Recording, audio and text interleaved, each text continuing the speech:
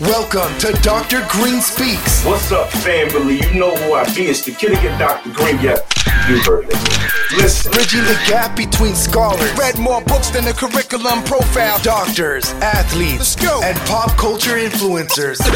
Major show alert. Oh. Ladies and gentlemen, this is it. And now, Dr. Green Speaks. Bring them out. What's up, family? You know who I be. It's the kid again, Dr. Green. Yep, listen. Today I have as a guest someone that can only be described as an icon within the African American experience. She provides what some would suggest is an antidote for the ills of the African American in America.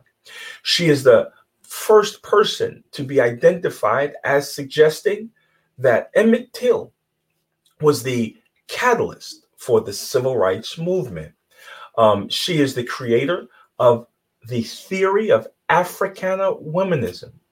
It is a family-centered Afrocentric paradigm that prioritizes race, class, and gender in the collective struggle of Africans for racial parity.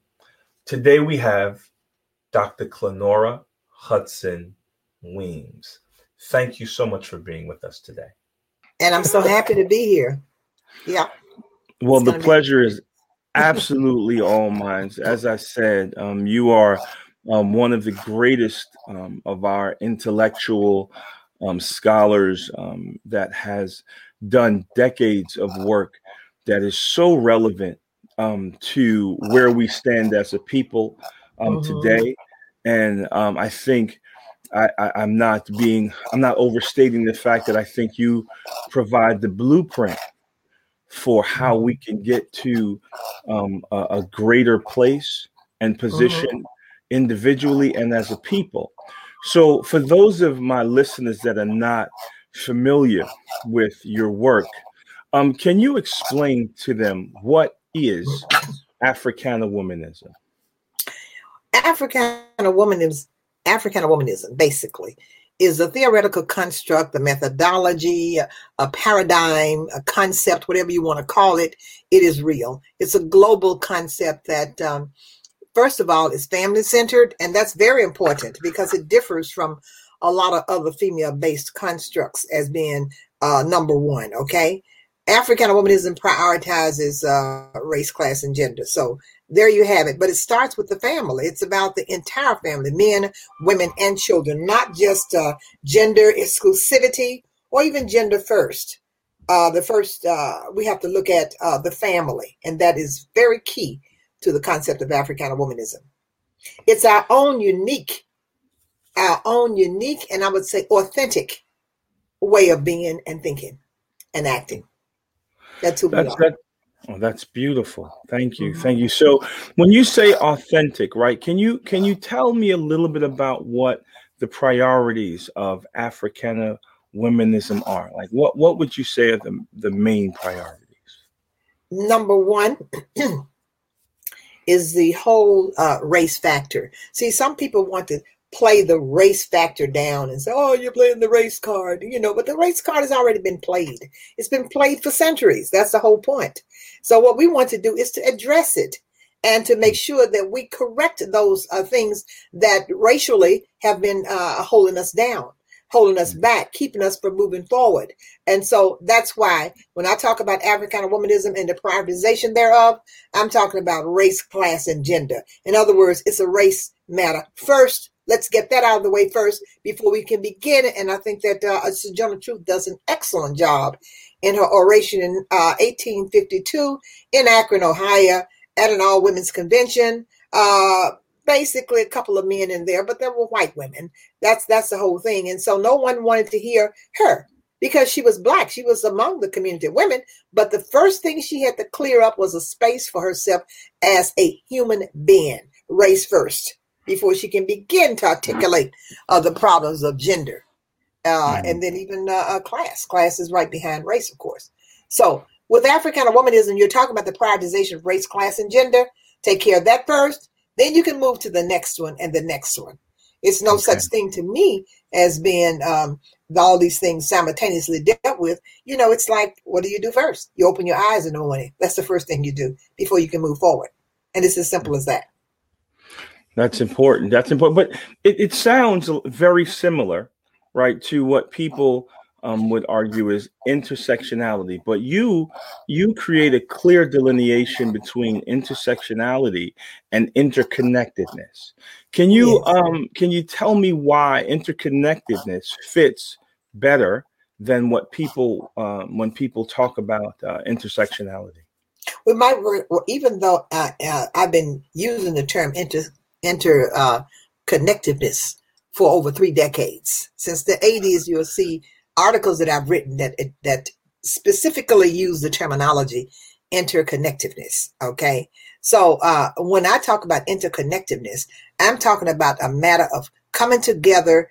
And once you get there, and you're going to be there because that's the way it is, we come together and we hold on. We're like fabric, interwoven, not to be separated and to be treated separately. Any entity, any idea or any piece of our being that we're addressing, it's fine, but it's interconnected. That is how Sojourner Truth does so well with an Art Our Woman. You cannot separate her being Black from her being a woman because she's defined by both. They are interconnected. Same thing with gender. It just keeps coming together. So main thing you need to remember with interconnectedness is that we come together to stay together to work it out. That's it.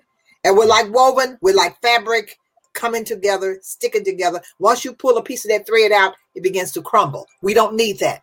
With intersectionality, on the other hand, you're talking about a matter of coming together and then at some point branching off and focusing on one thing at a time. We can't afford to separate and then talk about one thing at a time. When you talk about one thing, you're also talking about the other. It's just that simple. And that's what differentiates Africana Womanism's interconnectiveness from the feminist intersectionality. There's room for everybody's ideal or way of being. It's just that intersectionality is not workable, it's not feasible, and it's not a corrective for us in our situations. It just doesn't work. Well, that's a deep statement. Well, the interesting thing is I got a quote in my book, Africana Womanism Reclaiming Ourselves, the 5th edition, which is a reprint of the classic that came out in 1993. This new Africana Womanism Reclaiming Ourselves by Rutledge has 5 new chapters in part 3. We only had 2 parts for the first edition. This has 3 editions. The last one is when I start talking about this whole thing of interconnectiveness, versus in a sense sexuality and some other issues. Okay, but what I wanted to say essentially is that this whole thing of Africana womanism, all you need to do is to get the book and start reading. Everybody who reads it or who has heard me speak, and I've been in and out of the country, they would say, wow, you know what? I knew that there was something more relatable for me out there. It just hadn't come forth, And there was one of the journalists out in South Africa has an article that says why Africa relates to Africana womanism. You have it all the time. And I remember when I first introduced Africana womanism, I first called it Black womanism in 86. I was in Boston at the National Council for Black Studies because I was tired of women always identifying themselves as feminists, and I knew that we were not on the agenda. And I'm like, why are you forcing yourself on somebody else's agenda and wanting to be in the forefront of it? You can't, because the white woman designed it on the basis of her needs, and she's going to deal with her priorities, and it makes sense. That's what we do. But at the same time, I should have the sense to know that I've got to create my own as well. If I want my gender to be there and to be treated according to its priorities, then I must make sure that I'm shaping that. And that's why I took it upon myself. And women right away said, I knew that other one wasn't fitting. I just wanted something better. I said, why didn't you do it? I'm busy. I was at the University of Iowa at the time as a National Ford Fellow working on my PhD. And my thing was Emmett Till, as you know, the first to establish Till as catalyst of the civil rights movement in 88, that dissertation. But I'm saying that I was busy doing the other side or the flip side of the coin, the male factor. Okay. Mm-hmm. And so I said, but you know what, coming to these conferences and hear you in a Procrustean manner try to make this thing fit and it's not fitting. I'm saying, why are you doing it? There's nothing sacred about the terminology. Create your own terminology and then put into that all the elements that you want on the basis of what you have observed. That's what I did. I observed us going back to antiquity, and this is who we are. And so I enumerated those things because I knew it would work because it has always worked for us. It has always. And that's something that's really important in your work. You talk about self-naming, right? So there are people that self-identify as feminists. There are people that self-identify as Black feminists. And one of the things that you pointed out is the importance of being able to describe ourselves or describe yourself using your own terminology and your own theoretical framework without relying on something that has been created that at the beginning did not have us in mind. Can you speak to the ways in which you articulate self-naming as a priority? Yeah, it's very important because we know that words are loaded with meanings and people remember that, you know. I make a simple thing, and I was at Cornell University. It was really interesting, and I made that analogy. I said, you know, I absolutely adore the way I was introduced. I felt good about it, but I could have just as well been introduced as Doctor. After they said all they wanted to say, and they said, "I bring to you Dr. Hudson-Weems, the prostitute." Okay, just say that. Well, I mean, nobody is going to be listening to me trying to qualify, clarify, amplify just what was meant in using that terminology because they're too busy dealing with me as the prostitute. Like, I know exactly what she does. I know when she does it, etc. We don't have time for that. When you give a name, that name is already loaded with meanings. That's the first thing you have to realize. So for that reason, we have to create a name that is free to be whatever we want to put into it. I put into it 18 distinct features or characteristics of the Africana Womanist. I couldn't do that with a name that already has all of its everything already in it. So if you're any element, any part of a feminist identity, that means it's going to, for the most part, dealing with it historically, it is gender exclusivity. Can we afford that? Could we have gotten out of slavery without coming together and being together and working together to overcome or overthrow that which was holding us down? No, it takes both of us or all of us to come together to make it happen. So I'm saying the terminology is very important because it obviously, and it always has, had both connotations and denotations. It has meanings that you cannot dismiss yourself from. And I'm saying to myself, just remember when you take it back to the beginnings with Africana, with feminism, you know, a part of the suffragist movement, that was the beginning. I mean, think about what happened in 1870. Okay, just think about that. When Black men were for the first time given the right to vote, right? This was very important. Black men can now vote. 1870, the 15th Amendment to the Constitution was ratified, granting that. We were very happy. We celebrated. We baked cookies and had lemonade and all that bit. We were so excited because we knew that our male companions were going to come home and say, listen, this is what we have. Okay, let's decide which one is the best for us, this community. That's simple. White women, on the other hand, were very disappointed, and of course, understandably so, because they were a part of the, many of them, of the abolitionist movement, because they knew that what they had in common was the fact that they, like blacks in general, the white women had a second-class citizenship because they were denied the right to vote. That's what they wanted, and it makes sense. But there was no reason, I think, for the racist language that came out of that. These biological inferiors, you know, who are now able to vote, and we still aren't voted. I mean, is that something to be that upset over?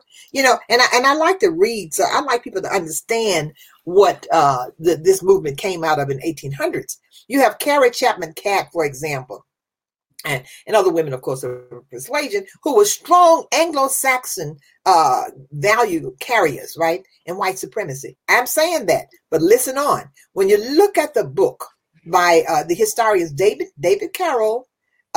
Noble, rather, and Peter Carroll, in the book called The Free and the Unfree, and I'm going to quote what Carrie Chapman Catt had to say. She says, "There is but one way to avert the danger. Cut off the vote, okay, of the slums, which includes blacks and other immigrants who were not of British, blood, okay, and give it to white women." That's what she says, end quote. And she goes on to say that the middle-class white men must recognize, what must he recognize? She says, quote, "the usefulness of woman's suffrage as a counterbalance to the foreign vote." Foreign's mean other than, the British that she's talking about, "and as a means of legally preserving white supremacy in the South." Now tell me, is that racist or not? White supremacy? I didn't say that. This is what Carrie Chapman Catt said.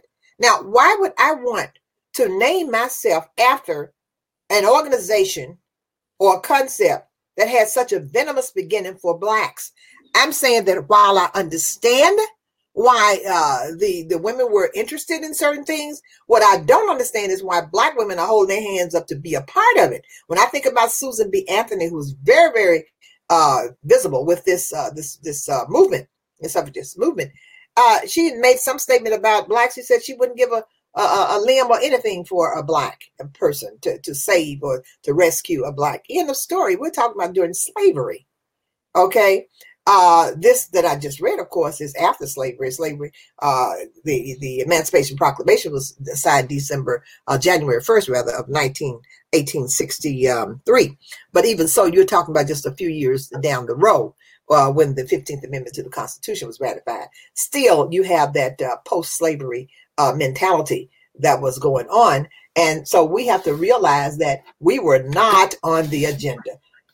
The decade before that was Sojourner Truth. They hissed at her and jeered at her, and she dared to come to the front to articulate the absurdity of female subjugation. But before she could do that, she came to do it. She had the first clear space for herself as a human being. We were 3/5 human being considered, and that was it. She was not welcomed, and she had to make sure that she presented herself and Africana people as just other people in general, and give us a space as well. That's what she went there for, is to talk about the absurdity of excluding us. And so there you have it. That's brilliant and beautiful, and I appreciate you sharing that with us, Dr. Hudson-Weems. So if I'm understanding this correctly, if I'm hearing you say that family centrality is more important than female centrality. Oh, definitely, absolutely. Wow, that's powerful. And a lot of people that would hear that are going to say, "What is she talking about?" Can you just delve into that a little deeper, like how you came to that understanding? Because there are those that'll disagree and say that women should be concerned with their womanhood first and their race second. Or can you explain why you think that's problematic? If I were white, I wouldn't, because they don't have a problem with racial dominance. There's nothing. They are the ones who dominate, period. So if I were white, then there would be no issue about race. Class, I can go as far as I choose to go, or as I work towards going. Okay. But for black people, I can't imagine a woman putting anything before the family, especially when she's talking about her children and her male companion. They are a part of her reality. A very important part of her reality. Can I concentrate on myself as a woman and what I need when black men and black children are right there dying or suffering right before my eyes? And I'm talking about gender? I would have to be very, very cold to do that. Uncaring, unloving, and almost inhumane. to think about other than my family first. I can't imagine it. I'm sorry. I did not create Africana womanism in and of itself. I simply observed the Africana people worldwide, historically speaking, socially, politically, the whole thing, culturally. We have always been, what I'm saying here with these 18 characteristics is simple. It's just as simple as that. All I did was to name, give us a name, okay, and define a paradigm relative to that reality. I didn't create it. And that's why everywhere I go, whether it's in the Caribbean, I remember going to the University of Hamburg in Germany, the same thing. There was a large group of women there who were of mixed heritage, African and European.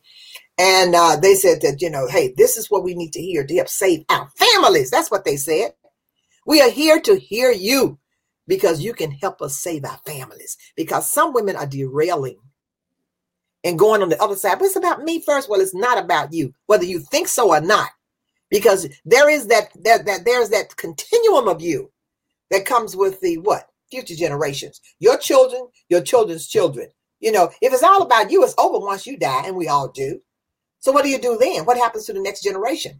We have to make sure that we properly nurture, and these are two other characteristics: mother and nurture our children, so that the human race can continue in a very positive way and in an evolving way. We have to get better, not worse. We have to keep growing, getting stronger.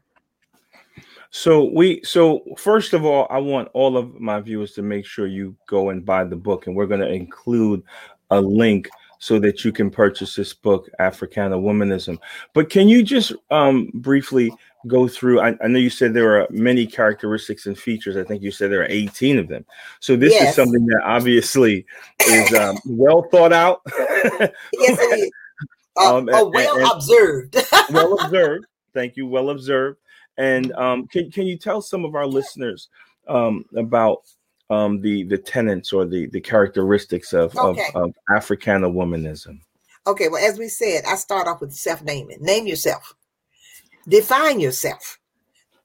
Toni Morrison does an excellent commentary on the fact that during slavery, we were not given the privilege to define ourselves. She says in her that was the Pulitzer Prize winning novel, Beloved. She says definitions. This is what I say. She says, her narrator says, during slavery now, definitions belonged to the definers, not the defined.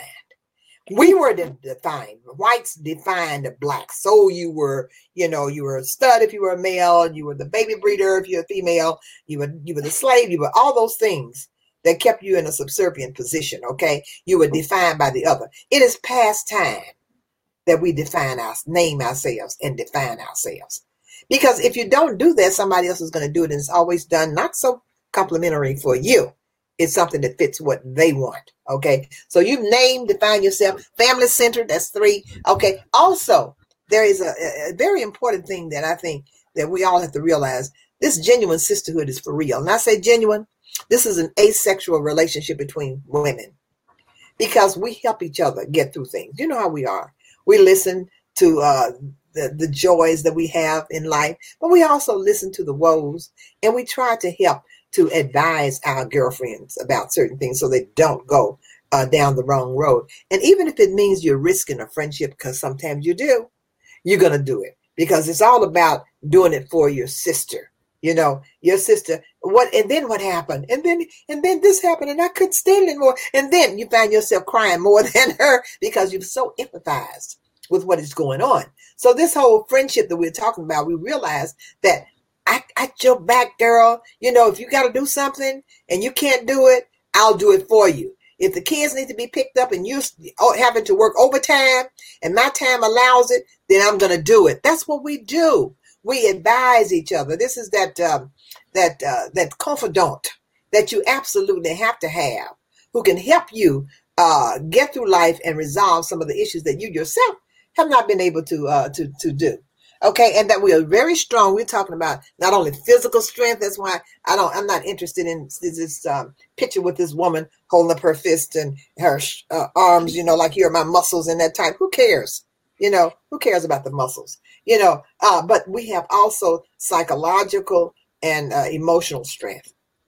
We have to be strong for the family and for ourselves to hold it together. If things are crumbling, we're there. Okay. That we are also in concert with the males in the struggle. We have to realize that this liberation struggle that we've been in for centuries, okay, it's men and women together. We're not a part of this idea of the battle of the sexes. I mean, that has nothing to do with us. The battle of the sexes has absolutely nothing to do with Black women necessarily in their homes if they keep their priorities right. It's about us as a family, and the extended family becomes a part of that reality.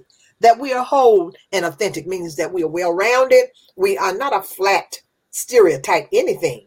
That we are a full-blown human being that operates on a personal basis, on an intellectual basis, a professional basis. We do all of that, So that whole thing of whole and authenticity means that we keep the culture rooted in its origins.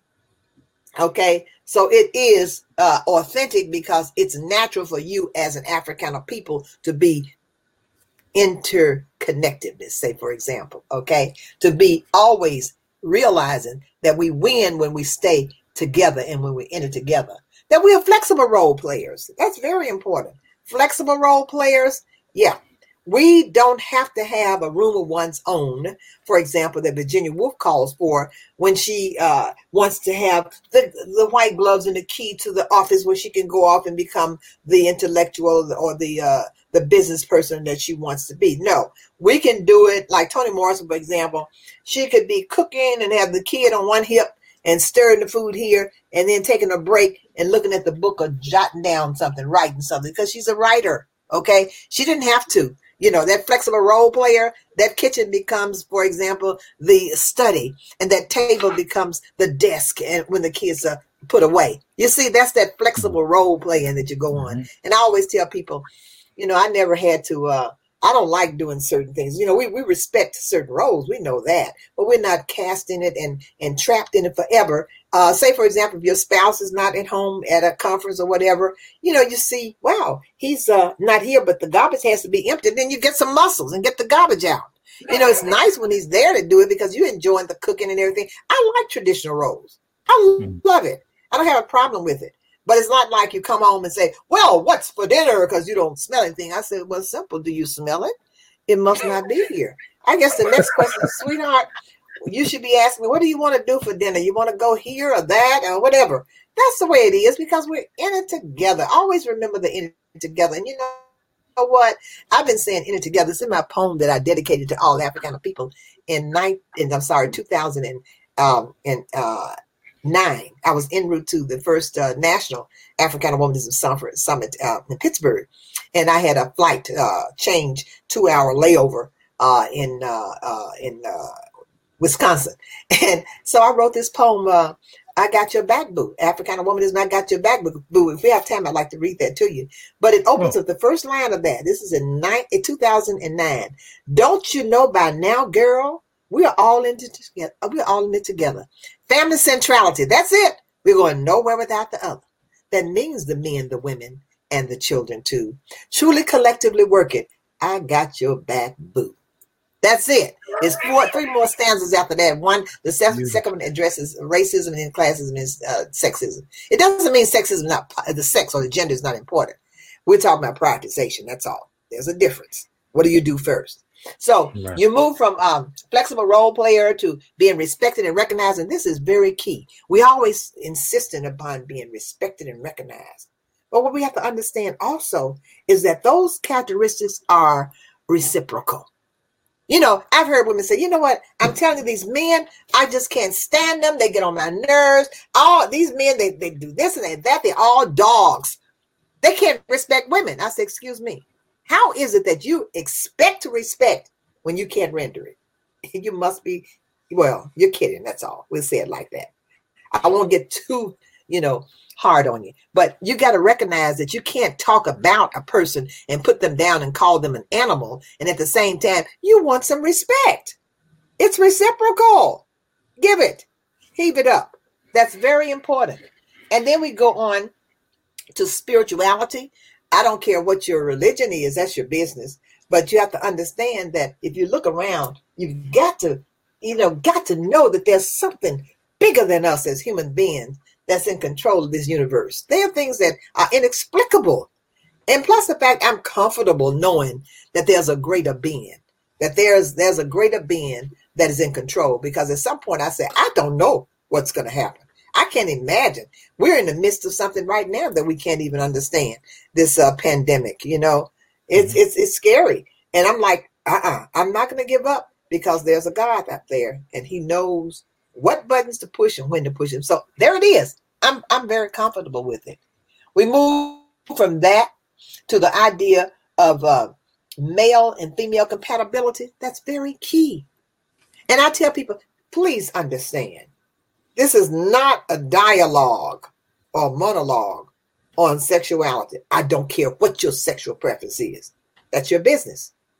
It needs to stay that way. Your business. It's not mine. I have my own to take care of. But I must say that the only way the human race is going to continue is with male-female interaction on some level. So you better be glad somebody's doing something. You understand? And it's like this. Well, I remember hearing this woman, this is years ago on TV, saying, well, and if you just have to have kids, just go to the sperm bank. You don't need the man for that. Excuse me, can you please tell me where the sperm that's in the sperm bank came from? Okay? And this notion of, well, I don't even want to go any further than that. I'm just simply saying that we have to realize that in order for the human race to perpetuate itself, there has to be some type of connection there between the male and the female. And so we have to respect it. That we must be respectful of elders. My students were looking at Guys on the Prize this week. They looked at the opening or the awakening.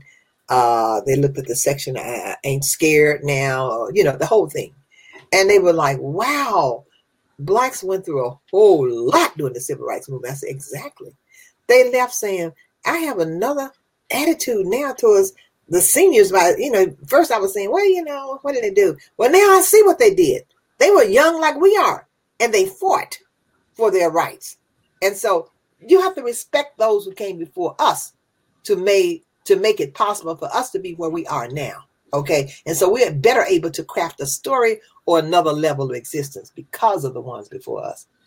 That also that we're adaptable, as I was saying earlier with Virginia Woolf, we don't have to have everything like it's supposed to be. The man has to be always 24/7, the breadwinner. Well, what about during certain times when the men couldn't even hold a job? Good, because many people said that that was a means of further pulling back the black family. He couldn't hold a job with, a real strong family would say, no worries, sweetie, I got this.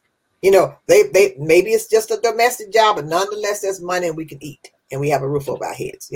Don't let anybody define or limit you as a unit. You decide no matter what the circumstance is, I'll make it. So the guy would say something like, maybe until something else comes along, baby, I got this, I'll cook the dinner or whatever, take care of the kids, make sure they're in school, do whatever. You work together. You have to understand and appreciate the adaptability, understanding and ambition, which is another characteristic of African womanism.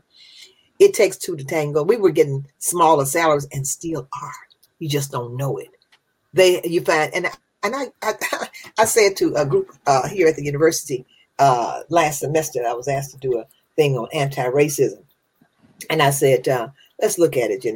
We have this situation where we want same thing than anybody else wants. We want high salaries and jobs and positions and all that kind of stuff. And you look around, and I said, wow, they're getting all the great jobs and all the titles, and oh my God, they're making all the money. Are they really, really that smart? Are they that brilliant? And then I said, or are they just white? What kind of incentive is that when you really think about it? You don't have to be like me, working to make sure that you have something significant and something powerful to offer so that you can even be given the job. They don't have to do that. They're white. What does that mean? That means that you don't really have that great of an incentive. You can just be a mediocre. But because you're white, you get the big job. You're the president, vice president, whatever, because you're white. It doesn't mean you're brilliant.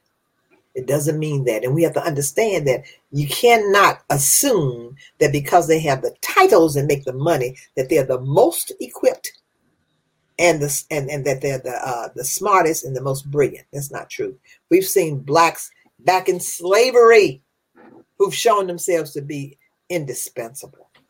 I mean, look at Benjamin Banneker, for example. I mean, if you talk about, and I remember seeing on TV last week, the lady said, do you really have to have black studies or Africana studies for all the fields? But say, for example, if you in math or in science or whatever, you don't need that. Yes, you do. Yes, you do. Because people always identify those persons who have been in the forefront of those different things that have happened, discoveries, inventions, etc. So when you talk about in astronomy, you talk about astronomy, science. Well, who is the number one astronomer? It's Benjamin Banneker. He started that whole line of the Almanac series. That's Benjamin Banneker. He was also a great mathematician. He also was a surveyor for Washington, D.C. and created the first clock, American clock with all American parts. Born in America, made in America. You like that, right? Well, how about respecting a man who made the first clock with all American parts? You can't talk about mathematics, for example, and not think about those three women who were all mathematicians who were responsible for the success of Apollo 11. Okay, they were mathematicians and they were also engineers. They were excellent. And you can't talk about those ladies. You can't talk about Miss Johnson. You can't talk about Miss Vaughn. You can't talk about Miss Jackson. Well, you ought to. Mr. Armstrong did. He wasn't about to board that spaceship and go into space without their endorsement, without that they haven't made sure all the figures were lining up properly. Okay, he understood that. And so we have to realize that it's always appropriate to talk about Africana. Mm-hmm. It's just that people have not given us credit for the things that we've done. And we have to speak up, like, for example, Frederick Douglass, when they asked him, at least how it was a century rather before, 1876, 4th of July, big thing, the signing of what is it? Oh God, I can't even think of it. But anyway, we hold these truths to be self-evident that all men are created equal, that we all entitled to life, liberty, and the pursuit of happiness. The Declaration of Independence, okay? 1776, wonderful, all right? But at the same time, when they asked Frederick Douglass to speak, he says, do you mean to mock me, fellow citizens? Come on. To ask me to speak for your 4th of July? You may rejoice. I may mourn. Because we're still what? In slavery. It wasn't 1863 or 1865 for the unfortunate ones who lived in, we were just talking about Texas. They didn't get, Juneteenth didn't come until 2.5 years later when they realized they were free. Really sad, But I'm saying that there you are. We're talking about all those things in mothering and nurturing. Not the last, but certainly very important. Mother, the woman, is the culture bearer. She's the one that passes on to the kids very openly and continually. We have a situation oftentimes where the mother is around the kids, oftentimes more frequently, right, longer hours than the male counterpart. Doesn't mean that he's not very important. He has something very important to say, but that mother is the culture bearer. She's very important. So we don't want to give it all away to the listeners. Y'all have to go buy the book. But as you can see, this is an important contribution to Black culture, to the way that we think, to the way that we move, and it helps inform and give another way of being, right? And I think that's really important. So this may seem like a silly question, but can men be Africana womanists? Very good question. I love it. I say, number one is men are men and women are women. When we say Africana womanism, we're referring to the female, the woman, and her role in the making of a real nice niche for herself and her family. The man can be a supporter he cannot be an Africana womanist.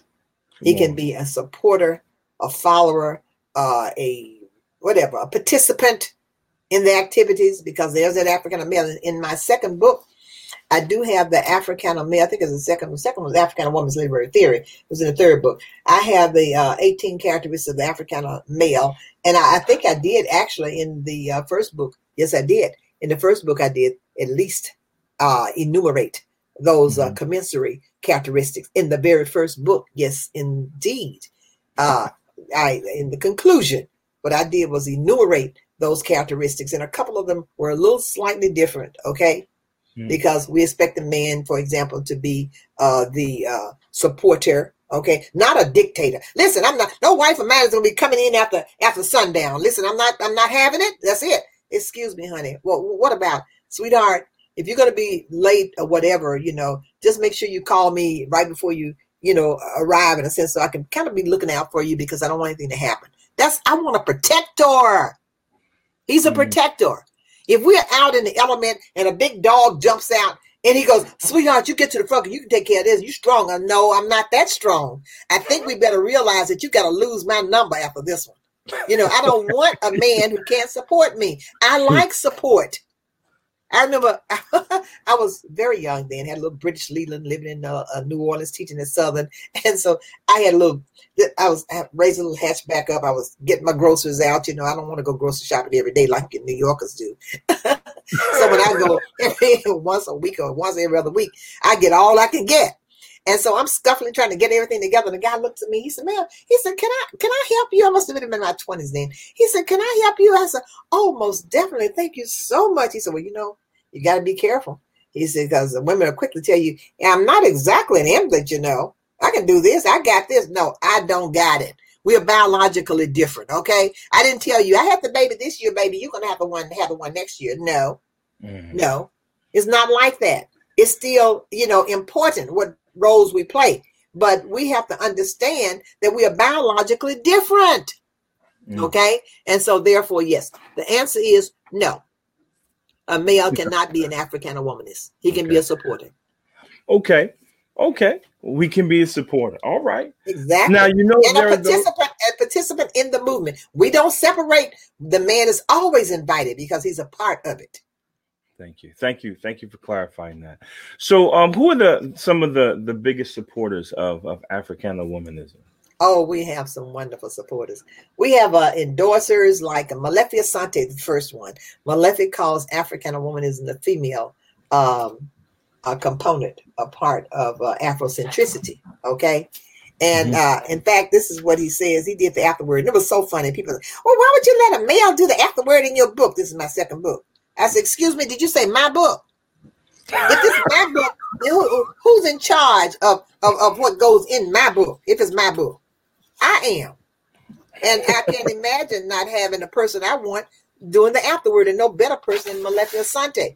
He says here, the fact of the matter is that Africana womanism is a response to the need for collective definition. You understand? That's what we're trying to do.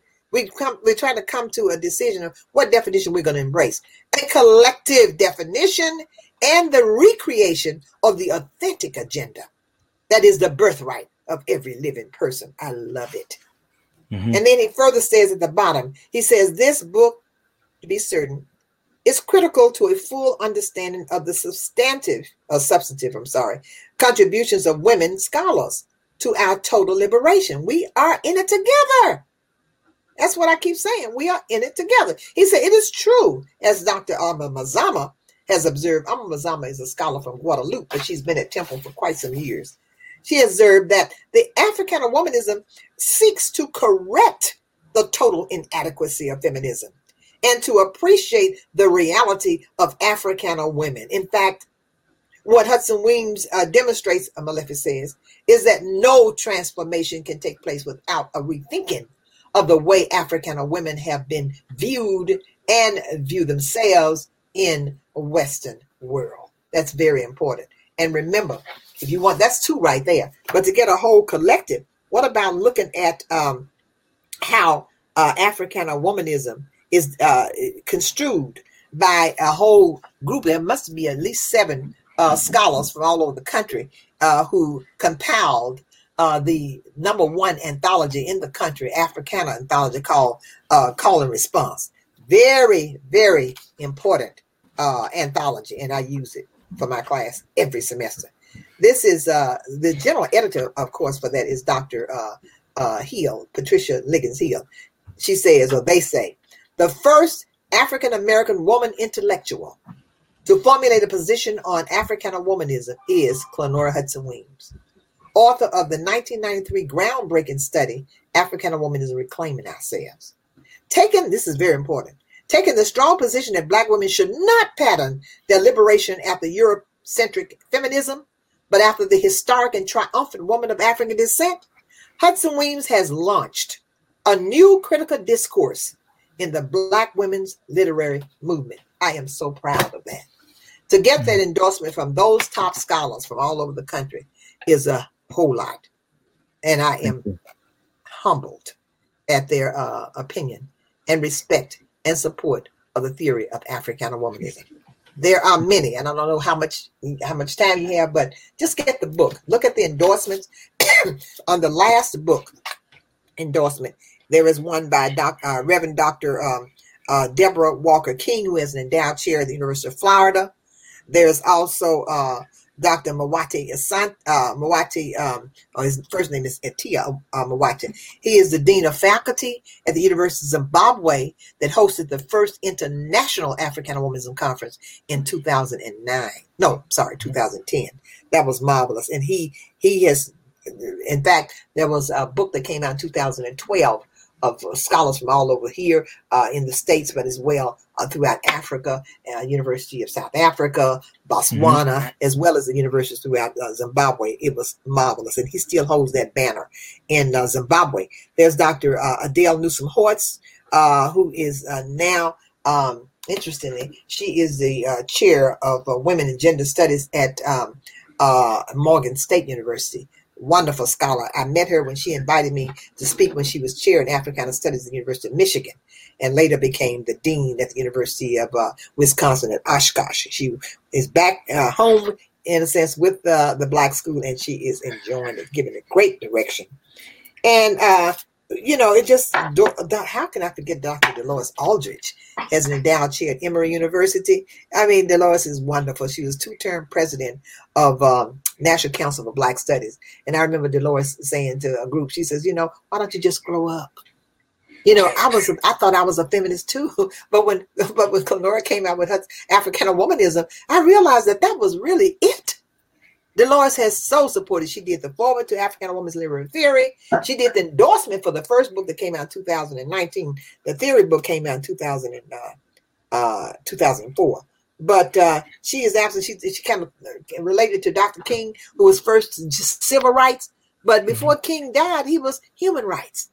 He began to, in the Canadian Master Lecture Series, address and talk about the Vietnam War and the circumstance with blacks in the Vietnam War. He spoke of the interlocutory destiny of people all over the world. And at last, he started talking about demanding economic parity, which is probably why they took him out. They don't want to share the money. You know what I mean? Mm-hmm. Civil rights, we can hold hands and go to school and love each other, but let's not talk about the money. Okay? Yes. Right. So what would you say, Dr. Hudson-Weems, is the ultimate goal of Africana womanism? Okay. That we are, everything that we do, we're leading ultimately to total freedom. I mean, real freedom. Freedom of choice. We want true salvation. We want to eradicate all that racial dominance connotes and denotes. We just want to get rid of it. In other words, we want to be equal human beings. Okay, so it's the ultimate survival of all Africana people forever. That's all. I'm tired of talking about it. Let's put it out there on the table. Let's look at it and see the legitimacy of it, which is why I insist that once we truly debunk racism, we can be free forever. Just trying to get people to acknowledge that it exists. And so, let's try to do something about it. That's not enough. When I show you how ludicrous this thing is, racism, how absurd it is, how you want to say that black people are inferior, that's ludicrous. You need to look at the book that I just finished on legendary Africana people. From, I won't give you all the secrets there. It's another whole book. You know what I'm talking about, Doctor. Dr. Green, you know exactly what I'm talking about. But at any rate, you did you did a blurb, jacket blurb for it when it comes out. Anyway, bottom line is when you start understanding that when you talk about blood plasma, which is very important, right away you're going to think about the man who made the blood stick around for a length of time. You're talking about Dr. Charles Drew. It goes A to Z. That's who we are. We've always been a part of it. Mm-hmm. So I appreciate your time, all of this wisdom that you're providing for the listeners and the watchers. I would be remiss if I didn't ask you about your work on Emmett Till and this important work that has gone, I think, in a lot of ways unnoticed. It's something that we really need to just get into for a quick minute. Can you tell us about your work on Emmett Till, please? Okay, first of all, I went to the University of Iowa in 1985, and I during my tenure there, I was the only Ford Fellow in the state of Iowa. I was chosen one of out of over 900 applicants. I became one of 30. Very proud of that. But even more so, the thing of Emmett Till was not an easy thing. I didn't just say I want to do Emmett Till. That was the end of the story. I had just signed a contract prior to going to Iowa to do the first co-author, the first book on Toni Morrison that came out in 1990 March, before I came to Missouri. And it was very interesting. This whole thing with Emmett Till, I went to Iowa and told them that they thought I was going to write on Black women writers because I was, a critic, a literary critic, and had published articles and things on people like William Brooks, and you name it, Richard Wright, and things like that. But I said, I'm not going to do that. I decided that I want to focus on Emmett Till as a true catalyst of the civil rights movement. And my chair said, Clenora, haven't you looked at the materials that are already out on the civil rights movement? I mean, how are you going to, let's just say this. This is my chair. He said, that's virtually impossible.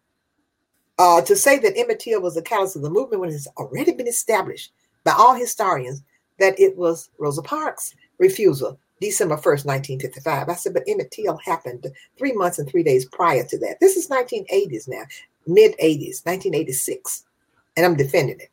I said I had to defend that proposal at a separate, gathering with the committee in the fall of '86. I said Emmett Till happened before. It was, in fact, what set the stage for the Montgomery bus boycott. The incident was a cause célèbre. The murder, the lynching of a 14-year-old kid for simply whistling at a white woman, and he goes down like that. It's a brutal lynching. I said, no. I said, that was the thing that got the ball to rolling. They said, well, listen, why can't you, one of the committee members said, why can't you say it was a significant part factor, I should say, in the rise of the civil rights movement? I mimicked that. I said it was far more than a significant factor in the rise of the civil rights movement. It was the impetus. They said, well, Clenora, what happens if you can't defend a dissertation since all historians have agreed? I said, it's simple. I don't get a PhD, and I'm willing to take that chance. But I will not write on anything else for my doctoral dissertation. That was how hard it was. And I was about to just wrap it up, fold it up, and say, end of story at this institution. And they said, okay, we'll give you a try. We have nothing to lose. You do. And they said, tell me, how can you look at all the historians? It's wonderful. I look at James. I look at the father of historiography. I look at Qualls. Nowhere in his whole book does he mention Emmett Till, Benjamin Qualls. I look at even John Hope Franklin. He never mentions Emmett Till's name. From slavery to freedom, he says a Negro boy from Chicago. was murdered for allegedly whistling. By the way, he didn't allegedly whistle. He whistled. I told Mamie, you got to stop saying he allegedly whistled. This would show me, Clenora, why did you wait so long to come to me? I said, because you're the icing for the cake, Mamie. That comes last. I had to figure this thing out. She said, well, I wish you would say one thing. You say that Emmett whistled. I wish you say allegedly. I said, Mamie, that's an insult when you really think about it. Emmett did not allegedly whistle. He whistled. So what? He was a 14-year-old kid from Chicago in the South, being challenged by his little cousins and friends. Bet you won't whistle the white woman down here. Bet you I will. That's it. He was mannish. He was going through the rites du passage, as they would say, the rites of passage, from boyhood to manhood. That's all. And he whistled. And you think that's, and you say, well, she said, I taught him to just whistle out a word if he had, got tied up because he had a speech impediment, having had, childhood illness that he had. And so she said, I said, Mamie, that's like telling the white folk, here it is. They made a mistake. They thought he whistled and they killed him. And so I said, Mamie, it was far more than a mistake. It was a crime. Yes, he whistled, but it didn't make him a bad boy. She agreed there. You're right. He wasn't a bad boy. He was a good one. Okay, I said, so you got to stop saying that he allegedly whistled. He whistled. Emmett is probably saying, Mom, yes, I whistled. You're right. But please stop condemning that act as being the worst. He didn't understand Southern etiquettes. He didn't understand that was an American taboo. It was simple. What really, really impressed me was when Ford Foundation, this is incredible, invited me to do the opening plenary. I'm like, I didn't even have a PhD. I was a dissertator at that time, writing. And I was just so, oh God, I was so beside myself in a way. I said, you want me to do the opening plenary the same day that Condoleezza Rice does the afternoon plenary? And the Dr. John Hope Franklin, one of those that I kind of like put it straight that he didn't even mention his name. Okay. I said, and I'm going to do the opening plenary. That's always held for the postdocs. They would do the plenaries. But another thing that happened that was so beautiful is that right after that presentation, I got the occasion to meet Dr. John Blassingame from Yale University. Oh boy, was that something. And he came straight to me, raised his hand and came straight up. He said, let me tell you one thing. He said, when you really think about it, Hudson-Weems Hudson is absolutely right. We historians missed it. And he wrote a blurb on the back of the book when it came out. The book came out 6 years later. Emmett Till, the Sacrificial Lamb of the Civil Rights Movement, is an outgrowth of my doctoral dissertation. Emmett Louis Till, the Impetus of the Modern Civil Rights Movement. And then, of course, you had C.R. Lincoln, that I loved C.R. Lincoln, and an endowed chair, special professor at Duke University. These are top scholars now. He says, Hudson-Weems challenged the most sacred shibboleths of the origins of the Civil Rights Movement. If I weren't the first, could he say that? He said, not everyone will want to agree with what she has to say, and they didn't for a decade and a half. They didn't want to agree. He said, but few would lay the book down before she has her say. And she says a lot America needs to hear again right now. Are you with me? I'm talking about, I got top scholars and even went beyond that. They were at various universities speaking out about this as being very important. And even there's a reference to Skip Gates, Henry Louis Gates. And Skip has a copy of my dissertation. He says that it is because of the work. He said everything that we know, all that we really know about Emmett Till, is because of Dr. Clenora Hudson-Weems' work on that murder. I mean, he admitted it. And then last, we have the producer, Barry Marrow, who wrote Rain Man. I mean, he says, he makes a beautiful statement at the end of, and you can see all this on the webpage, but he says this.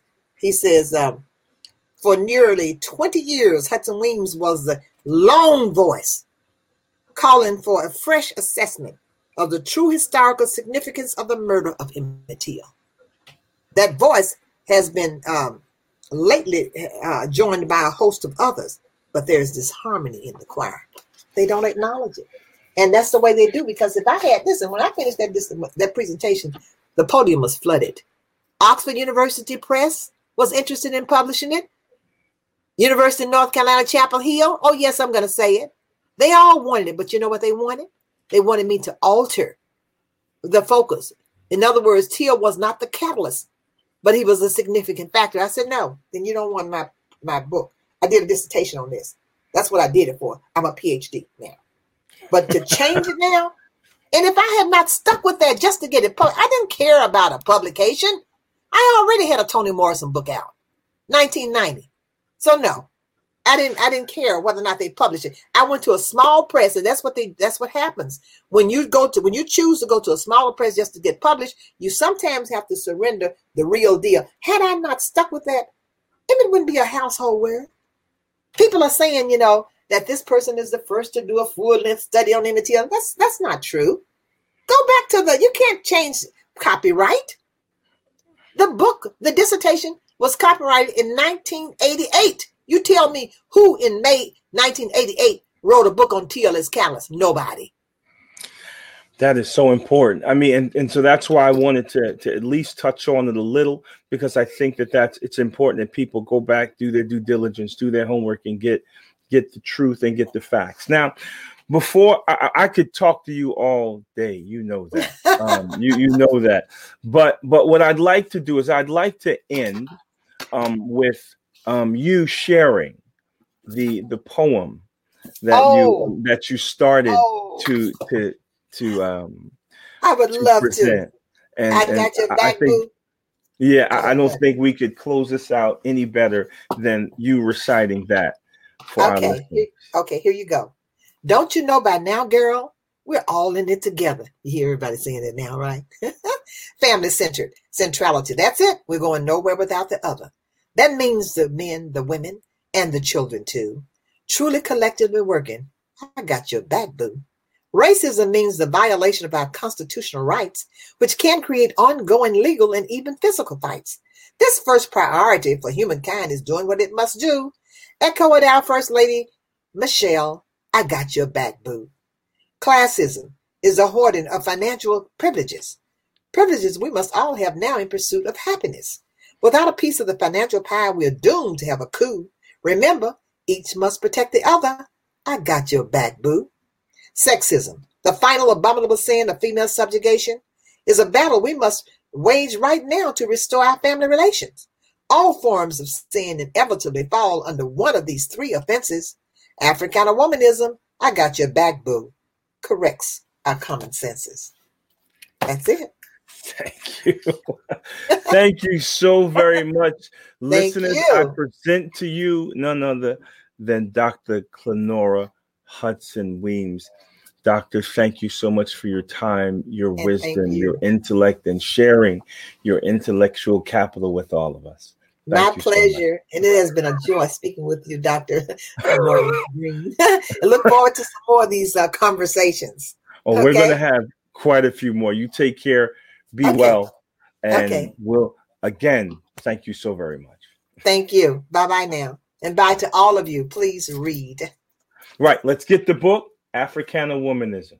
And support the movement of Africana Womanism. Don't forget, click on Cash App and support True us. Womanism, We're moving Cash on. App. We're going to put that link down in the bottom. We'll make sure it's there. True Womanism. Yes. The $ true is this to support the movement of Africana Womanism. Thank you. Thank you. Take care. Be well. Bye-bye.